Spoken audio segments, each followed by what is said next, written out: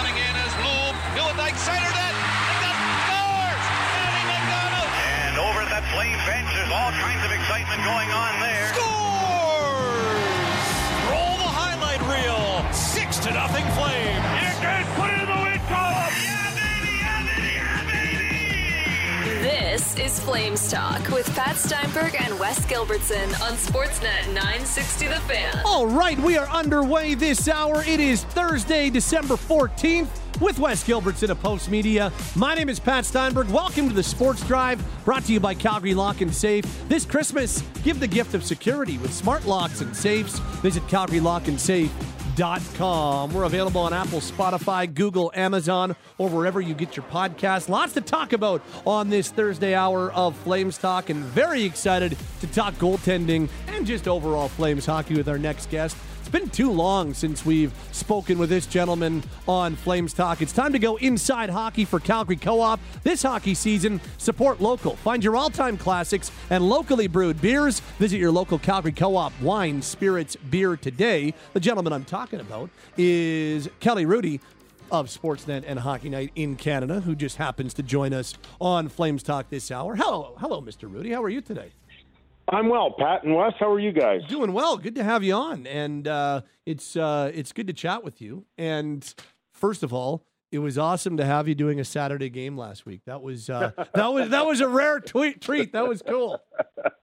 That was great, wasn't it? And the best part was it was an afternoon game, and all of us recognized how it is important for families. And so I was able to score 4 tickets for our oldest daughter, her husband, and our 2 grandchildren. So they had an absolute blast at the afternoon game, and it was just an amazing day. And, yeah, it was good to be home for a Flames game for sure. That is awesome. Glad you were able to get a family weekend in, because I know those are few and far between for you during the hockey season.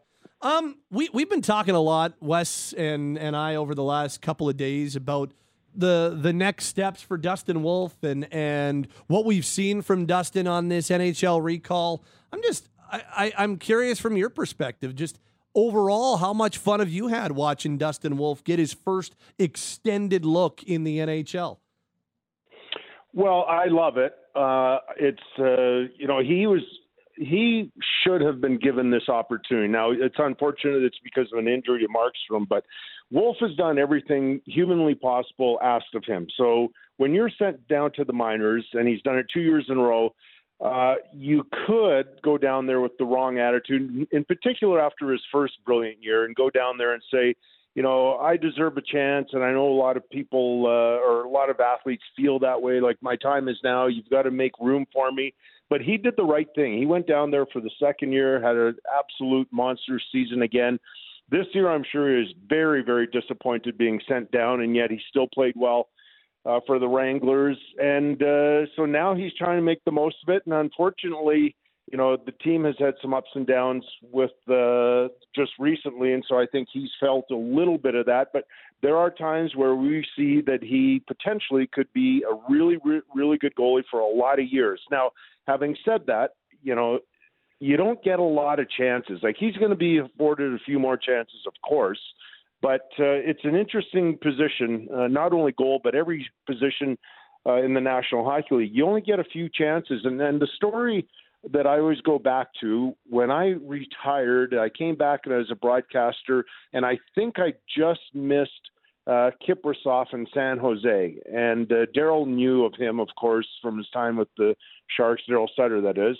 And so he took a chance on Kiprusoff, and I remember we did Kiprusoff's first game on Hockey Night in Canada in Vancouver. It was a Saturday, of course, and he wasn't very good. And I remember thinking to myself, oh boy, you only get a few chances. And then his next game was really, really good, and they got on a bit of a run. And, of course, he had what I think is a Hall of Fame career. But and Dustin's not in that situation yet, but at some point you've got to really make an impact so they go, okay, it's impossible now for us to send him back down. He's here for good, and they've got to figure out, the organization, what to do with the goaltending situation at some point. So what jumps out at you about Dustin's game? When you watch him play, what jumps out at you and says, yeah, this guy can play at the highest level and for a long time? how he reads a play. That was an easy question, easy answer for me, because that's the one thing when Rick and I are doing games and we're in the broadcast booth. And so, as you guys know, you're up there a lot. You see a play before it's going to happen, or what potentially could happen, because you have such a great view of the ice. And it's been, I think, if my memory serves me right, I can only think of one time in which he was truly fooled by a play, and that's pretty darn good when he's played in 5 games now already for the Flames this year. So that's the number one thing that has always stood out to me, Pat, that if you're trying to make a name for yourself in this league, and if you want any ambitions of staying around for a long time, you've got to read a play, because some days you just don't feel all that good physically. You know, you think, why is it that I've shown up to the game tonight and I have no energy? So what saves you is your ability to sort of, read a play, save your energy for when you really need it. Maybe later in a game, you start to feel a little bit better. So those are just little things that really stand out to me. He's really good, as Ryan Huska has mentioned, rebound control. But, rebounds are interesting to me as well, because some days you have great rebound control, and some days it's a miracle you made a save and you don't care where the rebound goes. Kelly, it's Wes here. Thanks for joining us. My pleasure, Wes. I'm curious, and you talk about the way he reads the play, and you talk about, the hockey sense, the rebound control. Where do you see the biggest room for growth with Dustin? What are the sort of keys that he needs to work on here moving forward? Well, just, the experience. You can never teach that, right? There will be plays, and this goes for everybody that's ever played any position on ice, or I guess any sport, where when you're brand new to a certain level, you're completely fooled by what just happened. And until you go through it, and usually in a lot of cases, until you finally figure out what's happening at this level, it'll usually be a mistake. But that's okay, because it happens to everybody. I remember when I first came up, there were goals that were scored on me that I had never seen before, whether it was in junior or in the minors. And I'm like, okay, I've got to adapt here, because I've never seen players with this skill before, and it's up to me to get up to their level. And sometimes you do, sometimes players don't. So that's going to be his biggest learning curve, to really understand how great these guys are. The one thing he did talk about, I believe his second time he met with us and you guys were there, he talked about all the traffic in front. And so right. The bigger bodies here, right? You guys remember that? The bigger bodies here, and they do a real good job of getting traffic. And maybe one thing that he didn't talk about, but I also suggest, players in today's National Hockey League have never been better at tipping in pucks. And so that's an adjustment, right? So in the minors, I don't think those players will have the same sort of ability. And at this level, they're so good at redirects in front that that's got to be a huge challenge as well for him. I'm curious what parallels you see here to your own, time as a prospect. You spent 2 very successful seasons at Indianapolis, and then correct me if I'm wrong, but I think you went back for the start of a third one. Is that right? No, I'll explain it, Wes. So okay. I did play 2 full seasons in the minors, and I did have success like Dustin, so I can relate to a certain degree that my first year I was Rookie of the Year and playoff MVP. We won the championship in the Central Hockey League. My second year I was MVP of the league, and we won the championship again.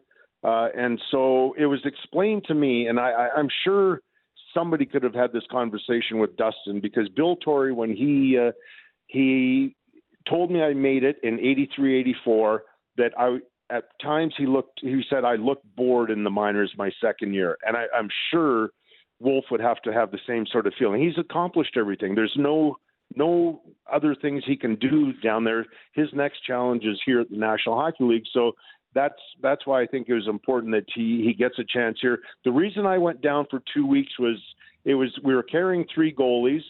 It was Billy Smith, Rolly Melanson, and I, and it was in January. And there was talk that I was going to go play for the Canadian Olympic team in Sarajevo. And now I want to say that fell through. So they sent me down for 2 weeks of conditioning, and I went right back up, and I remained there the rest of the year. But it was, I do know that when I was playing that my first year in the National Hockey League, 83, 84, I needed that challenge because I remember thinking, oh, wow, this is something. And again, talking about mistakes because I had no experience playing at that level, that's what I went through. Is that boredom something that you actually feel, or that maybe the brass is just seeing when it feels like you've done everything you can do at a certain level? That's a great question, Wes, because, I never, went home after a game and go, this is too easy. And, right. I needed a bigger challenge. But I must say, I didn't quite have the same, I guess, level of excitement for some of the games in the latter half of my second year in the minors. To a certain degree, things are going really well, and you're always looking for the next challenge. I don't know if I mentally had, checked out, but I definitely knew that I was wanting, a different challenge. And by the way, you've got friends and family and everybody's saying, oh, when are they going to call you up? And then you look around the National Hockey League and there are other guys that are around your age and they're already getting a chance, and, maybe a little bit of disappointment there. It's very complicated what you go through mentally. And so, and by the way, Wes, that's going back a lot of years. You're challenging a guy that's 62 years old to remember something in the early 80s. Well, you remember the championships and the MVP awards, so that's a start. You don't get a chance to brag very often, so when you're given that opportunity, you better take it. I'm sure we're going to ask Dustin himself a question just like this quite soon, but was there a time for you, and you talk about that jump to the NHL and how there's goals being scored in ways that, kind of catch you by surprise. You've never seen a guy who can do this before. Was there a moment that you remember thinking, yeah, I belong at this level? Okay. Yeah. And I asked Mike Vernon this when, he was going to get inducted into the Hockey Hall of Fame. I did a sit down with him about 10 days before, and I asked him something like that. When was that moment that he knew? So he went through the story, and then mine was, it was my second season. We're in preseason. I for whatever reason, I remember I bought a brand new suit, and I thought I looked really good walking into the Philadelphia Spectrum for a preseason game. And this is a moment that I found so cool. I just remember it so much. So instead of walking off the team bus into the arena entrance and turning right where the Zamboni was parked and going down that long corridor to our dressing room, visitors' dressing room, I walked straight ahead to where the Zamboni would go out onto the ice. Now, I doubt you guys were ever at the Philadelphia Spectrum, but it was a really cool building. It was extremely intimidating. They were removed from the Broad Street Bullies, but still it had some of that aspect, and the crowd was really wild. They were into it. And so I'm standing in the Zamboni entrance. Of course, it's about 3 hours before the game, so the building is empty. And I just remember looking around, feeling great in this brand new suit, and I go, I belong here. This is where I belong. This is the league I belong to play in, and got off to an okay start that year. And then ultimately they traded Rolly Melanson, and then it was Billy Smith and I for about the next 5 years. So it was a really cool experience. That's awesome. How long did the suit stay in the rotation for? That was around for a while. Yeah. I liked that suit because it was a good memory. And if I needed a big start, that was the suit that I went to. What color? It was a gray suit. Yeah, you're challenging me in all this. I like it. Well, you were slagging off your own memory. Yeah, I was like, well, let's show Kelly that memory still. What color socks did you wear with that suit? That's still a steel trap right there. I like it. Kelly Hrudey's with us from Hockey Night and Sportsnet. Last one on Dustin Wolf, and it's funny, you kind of touched on this a little earlier, and definitely you can relate. So, Jacob Markstrom is close and likely back with them for this upcoming homestand for a couple games, which likely means Dustin Wolf goes back to the American League for the time being. If you were to chat with Dustin and kind of go through your experiences, what would your wisdom be about in going back to the American League after his longest stint yet at the highest level? If he were to be sent back down, Pat? Yeah. Then this is a hard one because this is that would be a very difficult conversation.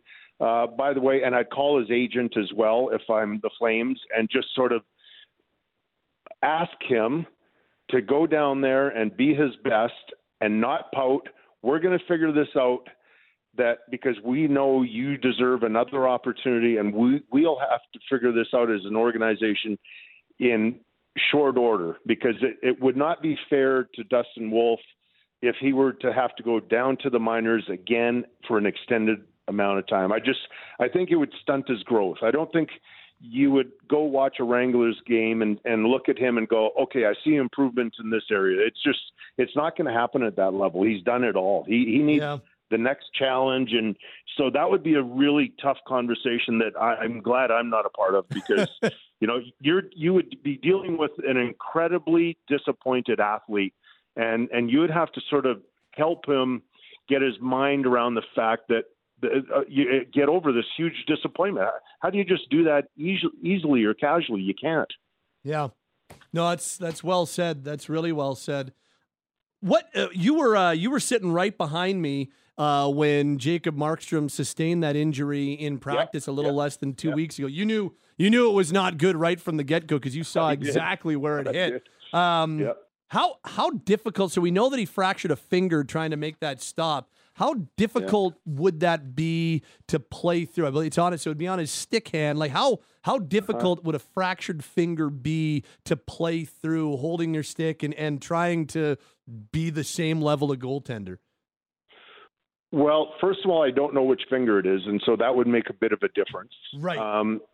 If it's his index finger, that would be a more difficult injury to come back from, because the index finger, most people don't know this, and it's not important unless you're talking about something like this. The index finger is super important for grip on your goalie stick for a goaltender, and it's for guiding the paddle and the blade in the direction you want it to go. So that's probably the most important of your fingers when holding a goalie stick. And so if that is the one that's fractured, I don't know how long it would be for him to be able to have enough strength or play without some sort of pain to get through it. Now, I suppose at some point he could have it frozen if it's healed enough, but you wouldn't want more damage done.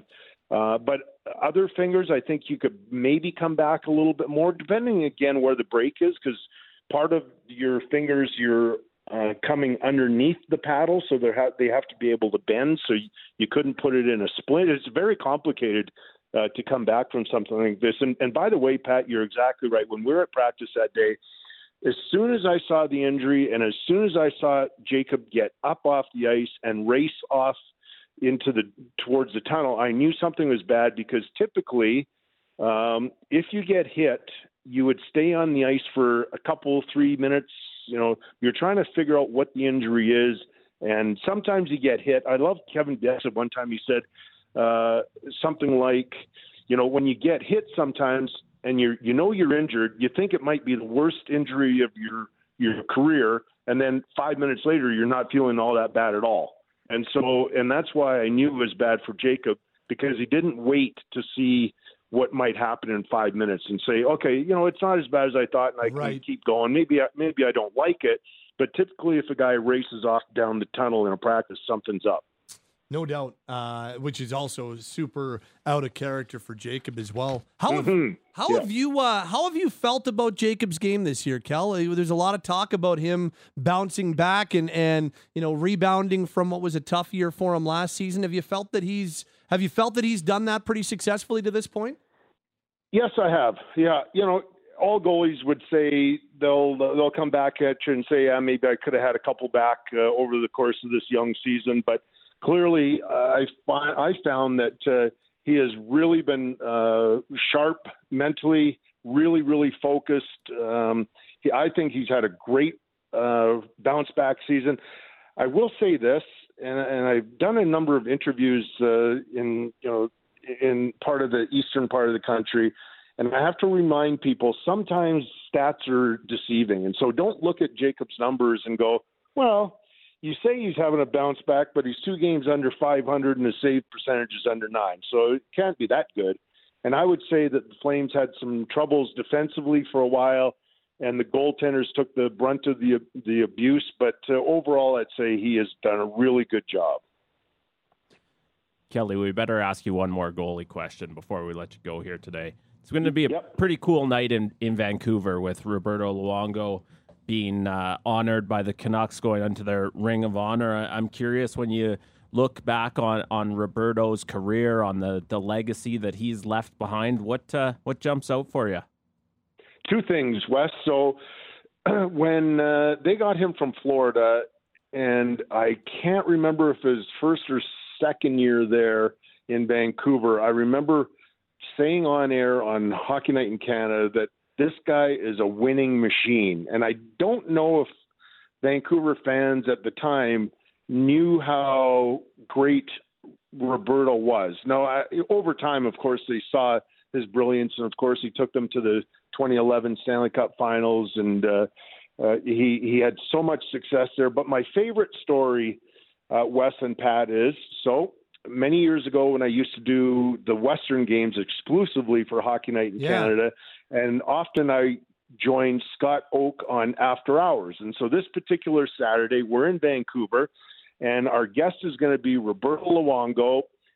But even the better part of the story was he was going to put an on-ice clinic after the game for, I think there were like 3 young boys and 3 young girls, goalies. Wow. And he's going to put them through some drills and teach them about edge work and, a bunch of really cool things. Well, that night, they got shelled about 7-1, and Roberto was in net the entire night, and I'm thinking, oh, my gosh, if there's ever a night where a guy's going to bail on After Hours, this might be it. And much to my surprise, I should have known better, but much to my surprise, he showed up, and he was in a very good mood.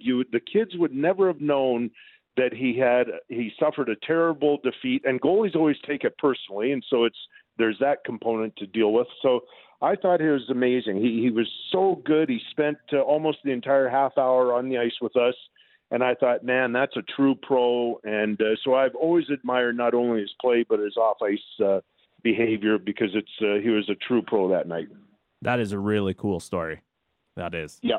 This has been awesome. Can we text you later if we have any follow-ups on the suit? I'm surprised you didn't ask me about Dan Vladar. We talked about Wolf and Markstrom, and Vladar's getting the start tonight. What are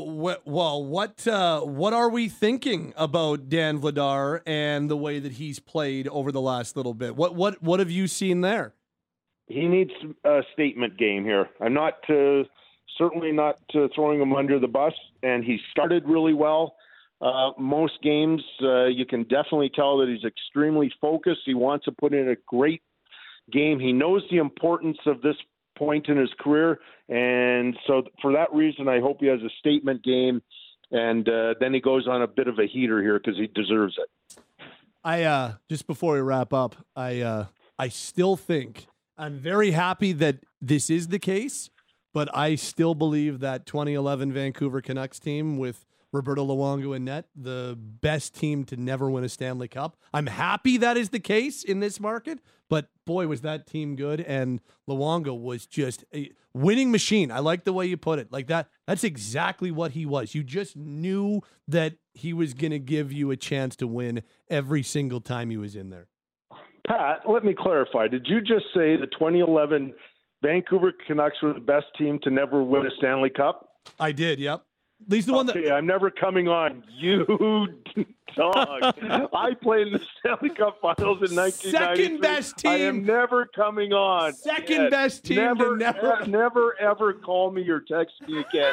Next time we're in the rink, don't even say hi. I'm not even looking at you. Second best team to never win a Stanley Cup after the 1993 kidding, Olympics. my friend. That bridge was burned in a hurry. Hey, nobody burns bridges better than this guy. Kelly, the text line loved it. It's been too long since we've had you on. It has been awesome to chat. We see you at the rink all the time, but it's just like we don't have Kelly on the show anywhere near enough, and this is why I felt that way, because it's always awesome. And just so you know, Pat doesn't speak for both of us, so I hope we're still good, Kelly. Wes, you and I are still buddies. Don't worry about that. Well, Wes will see you at the rink on Saturday. I'll be hiding in the corner somewhere. Hey, and I'm happy to say, I'll give you a quick update. I'm back to normal starting tomorrow, back to Toronto, and I'll be doing Flames games next week, and everything is good in my life again. And so I will be traveling, doing a ton of Flames games, and looking forward to traveling and doing Hockey Night in Canada on Saturdays again. That is awesome. Terrific. Well-deserved rest, and it'll be good to have you back. Thanks, Kel. Awesome stuff. That was really fun. Okay, see you, boys. Talk to you soon. That is Kelly Hrudey from Hockey Night and Sportsnet, and part of the best team to never win a Stanley Cup, the 1993 Los Angeles Kings. They were a pretty good team. They were. They just Gretzky. They upset. Kelly Hrudey helped star power on that team. Kelly Hrudey helped ruin CBC's dream of a Toronto-Montreal Stanley Cup final. It's true, because Toronto was in the Western Conference at that time. And yeah, Kelly Hrudey and Wayne Gretzky and that group of LA Kings helped ruin a dream for the CBC of having those two teams play in a Stanley Cup final in a regional East-West NHL. So, and yet here he is. He's on Hockey Night still. I think they've forgiven him. They've forgiven him. Yeah. I think they have. That was a lot of fun. Kelly Hrudey's the best. Kelly Hrudey of Hockey Night and Sportsnet joining us inside hockey for Calgary Co-op. Let's go local Calgary. From best from the West, Canadian produce to quality only Alberta meats. Find your local at Calgary Co-op. Shop online or in store today. Flames Talk is on the air and streaming on the Sportsnet mobile app. Sportsnet 960 The Fan, Calgary. Steinberg and Wes along with you on this Thursday edition of the program. And Porsche Center Calgary has new inventory in stock. There's a great mix of all models, including Taycan, Cayenne, Macan, and even some sports cars. Porsche Center Calgary has unprecedented offers like no luxury tax on 2023 Taycan models and 3.99% lease rates on 2023 and 2024 models, plus Macan S and GTS 2023 and 2024 models available with 6.99% lease rates for up to 42 months. Offers end December 31st. Visit PorscheCenterCalgary.com. Well, Mackenzie Weegar already has 7 goals on the season. He scored another one on this road trip. His career high is 8 goals. So my math suggests he's got lots of time to set a brand new career high in goals in a season, because he's already at 7 through 29, not even halfway through a season. He leads the team in 5-on-5 shot attempts. He is at, and he's second in overall shot attempts, second only to Nazem Kadri. This is A, a story, but B, this is obviously something that he worked on coming into the season. This is obviously something mindset-wise he's been focused on coming into the season. A shooting approach, a shooting mentality, and getting more towards the net and being more of an offensive factor on this team. He scored his first of last season on New Year's Eve, I believe. And if it wasn't New Year's Eve, it was New Year's Eve. Yeah, really close to there. And it was bugging him so bad. I remember having conversations with him about it. And, you know, he's not a guy that when he's not scoring, you don't have that same reaction that you have with Jonathan Huberdeau or Andrew Mangiapane. It never becomes a story, you know, why isn't this defenseman producing more goals? But I know that it really, really, really was under his skin that he wasn't scoring. And he was able to finally get one on New Year's Eve and sort of build some momentum. But he really has set his mind to shooting more often. Every time you talk to him about it, and I wrote a fun feature about a week ago or a couple weeks ago about how his teammates love to razz him about having a muffin of a shot. He's the muffin man. He is firing it from wherever he can, and he's doing a really good job. And this was something as part of that feature that Chris Tanev pointed out to me is it's not easy the way NHL teams today front shots to get it through from the blue line to the net. And he says that, Chris Tanev says that Mackenzie Weegar is one of the best he's seen at managing to get it through that maze of shin pads and legs and everything else and get it on net. And we're seeing him be rewarded for it. I wonder, because he's always talking about how everybody calls me them. Like, when I see him shoot, I don't know, does it feel like they're muffins? Well, the one the other night felt a little bit like a muffin, but that was a weird one off the sidewall, right? The one timer off the sidewall. I think that was a little bit of a knuckler on him. Not sure it was sitting down flat, but no. And I think that's why he has so much fun with it and loves to chirp back is he's not a guy with a shot that you noticeably look at and go, whew, that's no good. It's not like when Tanev was trying to shoot it with a bad shoulder in the Oilers series. Or when they dressed Mark Giordano with a torn biceps tendon for that one warm up against the Islanders, and he was just kind of pushing it towards the net. The old smoke screen. Yeah. No, his shot, like, I don't think he's a guy that you look at and say, wow, he's got a cannon, but it's not a muffin. I'm here to defend Mackenzie, the muffin man. I don't think it's a muffin. I talked to him last week about it. I'm like, is it really a muffin? He's like, I don't think it is. Yeah. Like, sometimes I don't get all of it, but like lots of times I get all of it. I think they're pretty hard is basically what he said. The other thing about Mackenzie Weegar that I think is worth mentioning is not only is he the leading scorer among Flames defensemen with those 7 goals so far, but he's now passed Chris Tanev in blocked shots. And he has been for a while leading the team in hits. Like, this is not a guy who's just contributing at one end.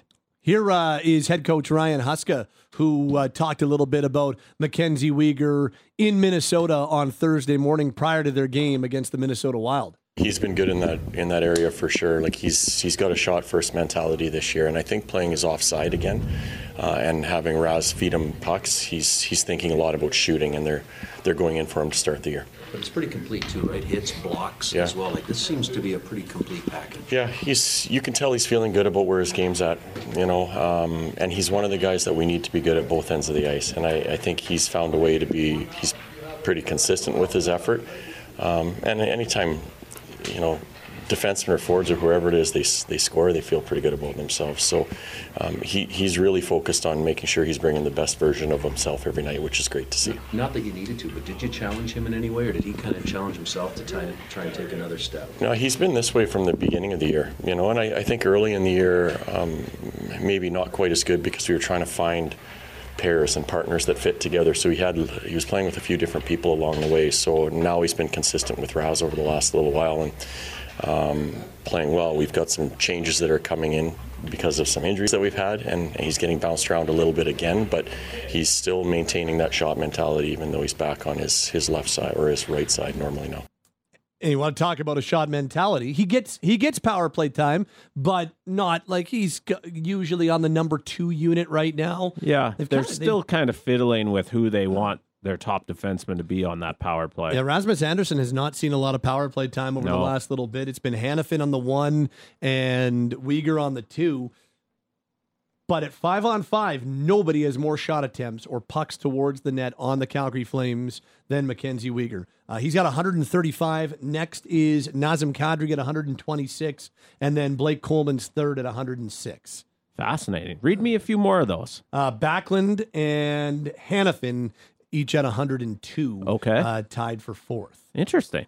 So that he is shooting it, and he is seemingly putting everything that ends up on his stick in the offensive zone towards the net, but he's not doing it in a, I don't get the feeling that Mackenzie Weegar really cares about his Corsi number. I think this is something that he's trying to score more goals. He's trying, it's not like he just gets it and puts towards the net.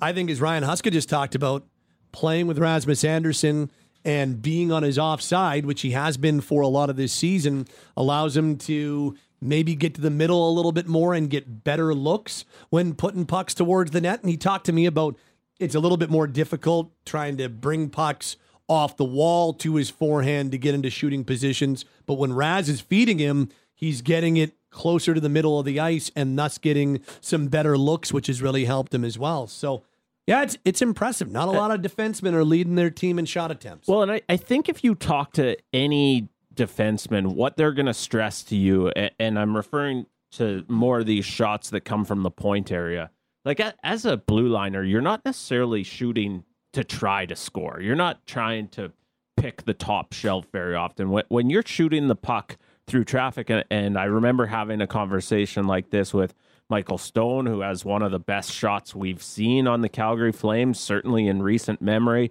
I had a conversation like this with Mackenzie Weegar not very long ago. Like, if you can get it through the skates and the shin pads and legs and get it to the front of the net, you're going to at least, at worst, create some chaos there. Now, Mackenzie Weegar has been fortunate to see some more of those shots go in, but just that knack for getting it through means so much to the Calgary Flames. Well, Mackenzie Weegar is 12th overall in the NHL for 5-on-5 shot attempts.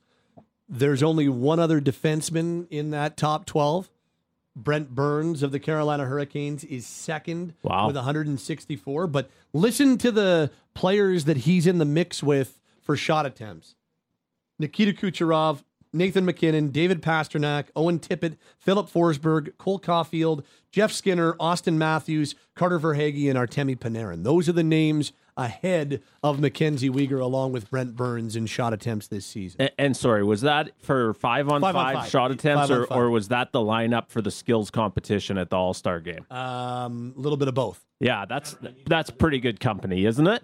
Yeah. Like that's a pretty impressive group of players. So let's touch on something here, because you've talked about how Mackenzie Weegar being on his offside has created some shooting opportunities. Rasmus Andersson's been able to tee him up. We saw moved over to the right side the other night, what difference that could make as he sort of hammers that one coming off the wall. Rasmus Andersson and Mackenzie Weegar are the two building blocks we know for this defense core. Yeah. And I'm curious, if you're looking to build, are you building around them as a pair, or are you building around them as two right-handers?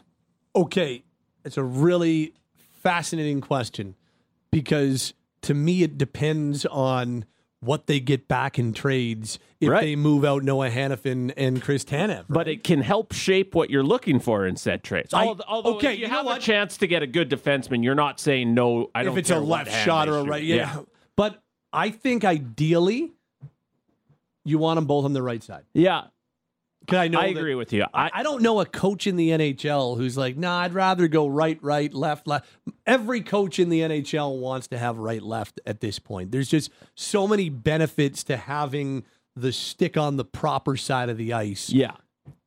So I think building around them is kind of two right side defensemen and plugging in.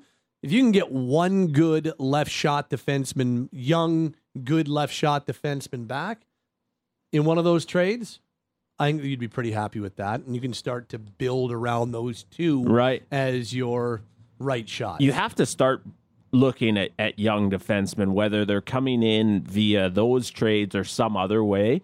If you're not re-upping Noah Hannafin and Chris Tanev, if you choose to cash in those trade assets, if you get the sense they're not interested in extending at a term and dollar figure that you're comfortable with, it's really imperative that you add to this blue line. And I think you're right. I think the target should be, if possible, left-handers, because I think in Rasmus Andersson and Mackenzie Weegar, you have two really good long-term building blocks on that right side. In saying that, I think about the Florida Panthers in Weegar's final year there. Wasn't the world's deepest blue line, and they rolled Ekblad and Weegar all season long as their top pair. Like, there is a benefit to having a bona fide top pair. I guess I just want to see what if Hanifin and Tanev do get traded, and say they do get a young defenseman back at some point, whether it's in those trades or in another trade that you swing with other assets. I'd want to. Could you plug one of those young defensemen onto a pairing with a guy like Anderson or Weegar? Well, it's what makes Mackenzie Weegar so valuable, and we're seeing it again, right? If your top four is suddenly, as the Calgary Flames has been lately, before Chris Tanev's injury, if your top four is three righties and a lefty, well, you've got a righty that you're super comfortable with playing as offside.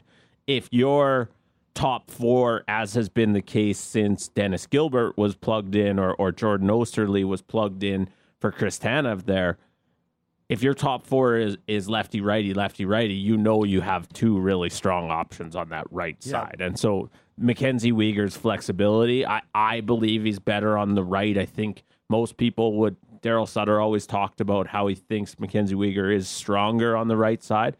But if you start ranking guys at how good they are at playing their offside, he's right up there. Yeah, I mean, there's not a lot of guys that you really would put in as that.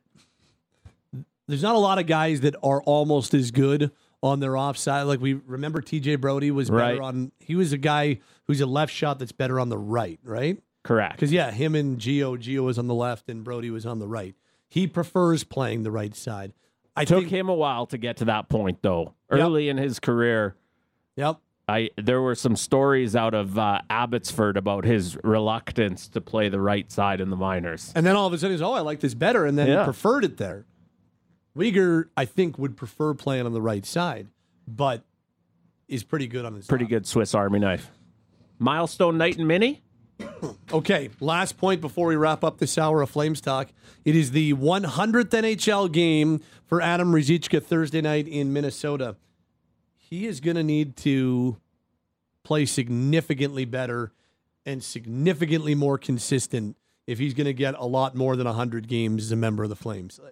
Yeah. It's starting to get into teetering territory when it comes to his future in the organization. If it wasn't there already the last few weeks, they need more from Adam Ruzicka. He's not in the Huberdeau Lindholm category, but just because those guys are the top of the crop that aren't producing exactly the way that they need to or the Flames need them to, but they have given Adam Ruzicka all kinds of opportunity to succeed this year, and it really hasn't clicked as of yet. That's going to have to start happening, or he might be a guy that they move on from even before the trade deadline. For me, he's been a really disappointing player for the Flames this season, and I think if you were asking for their honest, unfiltered opinion, the coaching staff would probably use the word frustrating.